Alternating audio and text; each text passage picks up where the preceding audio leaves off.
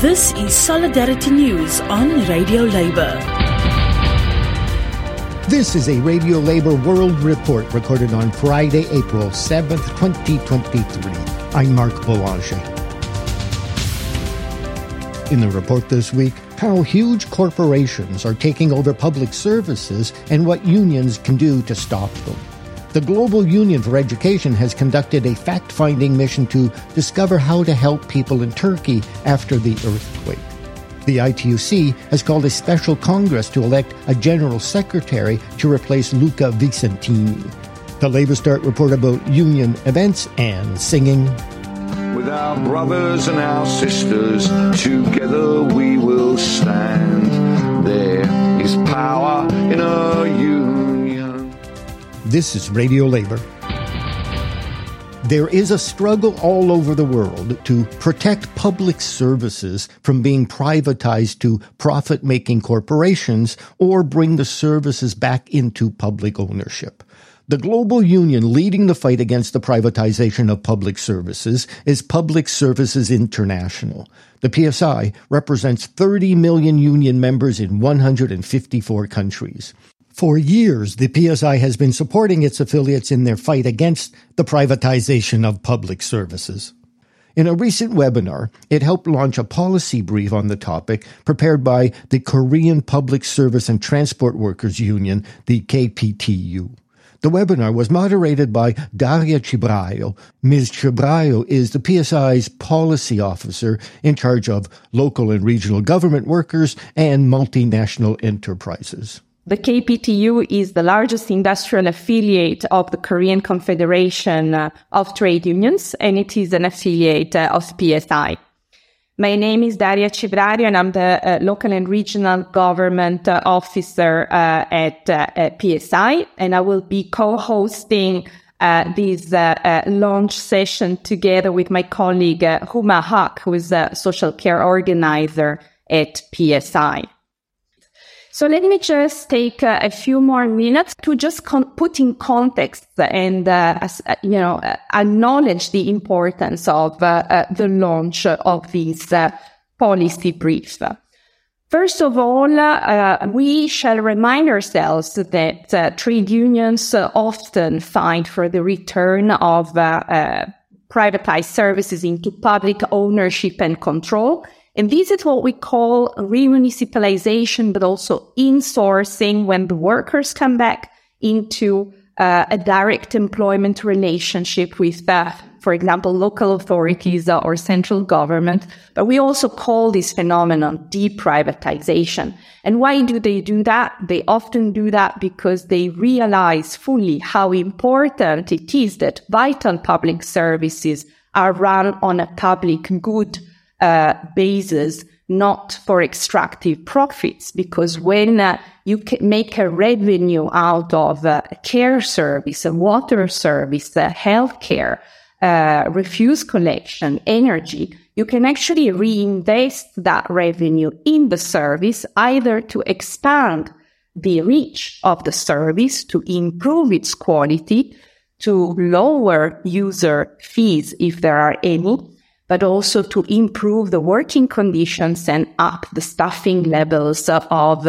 those who deliver that life-saving services. And this is exactly why this is important. Unions are also a key transformative force in our societies, which also bring about the change institutional, under an institutional and a social angle that is needed to create new public services that are to meet collective needs. And this is what we call municipalization, the creation of public services that did not exist before in a certain context. You can find more information about the PSI's remunicipalization campaign at publicservices.international. On February 6th, 2023, a massive earthquake struck southeastern Turkey. 50,000 people were killed. Many more were injured. 1.5 million people were left homeless. Education International recently sent a delegation to the country to discover how it and other labor organizations could help. EI is the global union for teachers and other education workers. It represents some 30 million workers in 172 countries. 2 labor organizations helped EI in its fact-finding mission to the country: the Confederation of Public Workers Unions, KESK, and KESK affiliate ITUC Sen. David Edwards is EI's General Secretary. We didn't know exactly what we were going to find when we came. We were sure of one thing, which was that ITUC Sen and KESK was going to be part of the solution, and that they were going to be trying to solve the problems for their members and for the students. What we heard from community after community after community was that the response to the crisis came far too late, that the government's response was far too late. Government that seems to be more interested in, how shall we say, telling a narrative about how everything's fine and we're moving forward, when absolutely everyone is not fine and everything is not fine, and you're very much still in phase 1. And one of the things that we're going to do as we talk to the international community is we're going to say the teachers on the ground know best what needs to happen for education. The health workers on the ground know best what needs to happen for nutrition and health and sanitation. And they need to be part of the process through social dialogue and with the member organizations here. We're going to put pressure on the government. We're going to give information and reports about what's actually happening. And we're going to continue to build solidarity and raise funds to support ITUC Sen and KESK for all of its efforts here.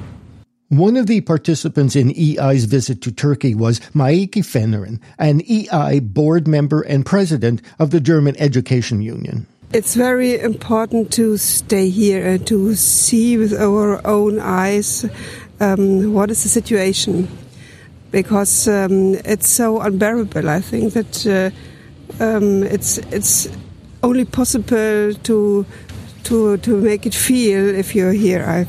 For me, I could say the most impressive was really that the people are staying up. Is that colleagues from ITUC Sen say, okay, it was very, very hard, but now we are going as optimists, and we are strong and we are powerful, and build a new city, and we will build new houses, and that's is really impressive for me. Hi, my name is Johanna Jara Åstrand. I'm the Vice President of Education International. And today we have visited 3 cities most affected by the earthquake 2 months ago. And what are my feelings after seeing all the disaster? Honestly, my feelings are all over the place. It's quite unreal to see all the destroyed buildings, damaged homes, separated families, meeting those children, students who can't go to their schools, continue their studies. But I also feel a lot of hope, because I also met a lot of teacher colleagues, unionists, and other organizations that are so strongly addicted to do something about this situation, despite what the government so far has failed with. The International Trade Union Confederation has announced that it will hold an extraordinary election congress in September 2023. The Special Congress will elect a new General Secretary. In the meantime, the ITUC is preparing to appoint an acting General Secretary. The news was announced by the ITUC's president, Akiko Gono, the first Japanese person to hold the position. Ms. Gono will represent the Confederation until an acting General Secretary is chosen. The Special Congress has been called because Luca Vicentini, who was elected the ITUC's General Secretary in Melbourne last November, has been charged with inappropriate behavior. He was removed as General Secretary in an ITUC General Council meeting on March 11th. Here with his report about union events is LabourStart correspondent Derek Blackadder. This week, our top story section included links to coverage of how Tunisian unions are fighting the crackdown on trade union and all basic democratic rights in that country. We also carried stories detailing the horrendous gap between chief executive officers and frontline workers in Canada's profiteering groceries sector, updates on the progress of the struggle against pension rollbacks in France, and a big win for Georgian workers. This week, our Working Women news page carried news of the opening of a National Historic Site in the USA, which is dedicated to the memory of a pioneering woman trade unionist. We also carried items about what one Ugandan trade union is doing to improve and regularize the working conditions of women in the informal economy, and the news from France that the CGT has elected its first women leader. Stories appearing on our health and safety page in Newswire this week included the remarkable and alarming news that almost 90% of service workers in the southern United States were injured on the job last year. The page also had stories detailing the fight for compensation for Canadian firefighters who have contracted cancer as a result of being exposed to carcinogens while at work, and the hazards experienced by Indian women who make cheap cigarettes, and by Liberian journalists. Our current photo of the week is a shot of Mikhail Lobanov, a co-founder of the Independent Trade Union of Higher Education Staff, University Solidarity. He is also chair of its largest branch at Lomonosov Moscow State University. From the very start of the invasion of Ukraine, he stood openly for the cessation of military actions. As a result, he was arrested on 29 December 2022 and jailed. Eventually released, he has suffered continual judicial harassment. His union is campaigning to have all charges against him dropped. LabourStart hosts online solidarity actions at the requests of unions around the world. This week, we'd like to highlight an urgent appeal for online solidarity with trade union activists in Poland. If you can spare just a few seconds, you can do your part in this struggle by sending a solidarity message. Look for details of this and other campaigns on our site. This is Derek Blackadder from LabourStart, reporting for Radio Labour. Now here is the English folk singer Billy Bragg with There Is Power in the Union. There is power in a factory, power in the land, power in the hand of the worker. But it all amounts to nothing if together we don't stand. There is power in a union. Now the lessons of the past were all learned with workers' blood. The mistakes of the bosses we must pay for.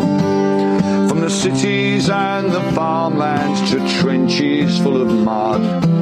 War has always been the boss's way, sir.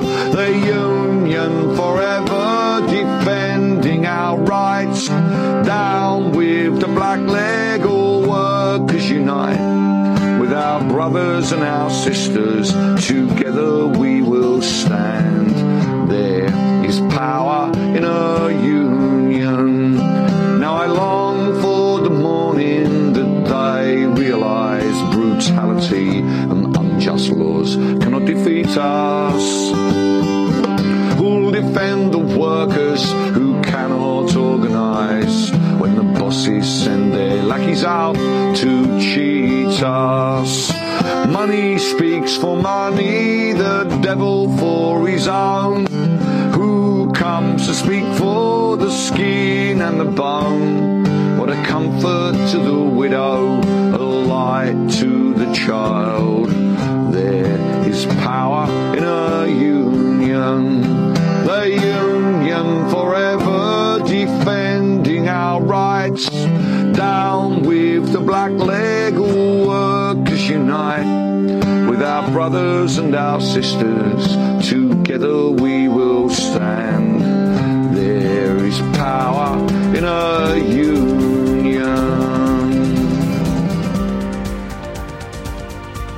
And that's it. Labor news you can use. You can listen to our daily newscasts and features at radiolabor.net. Thank you for listening. And remember, it's all about global solidarity.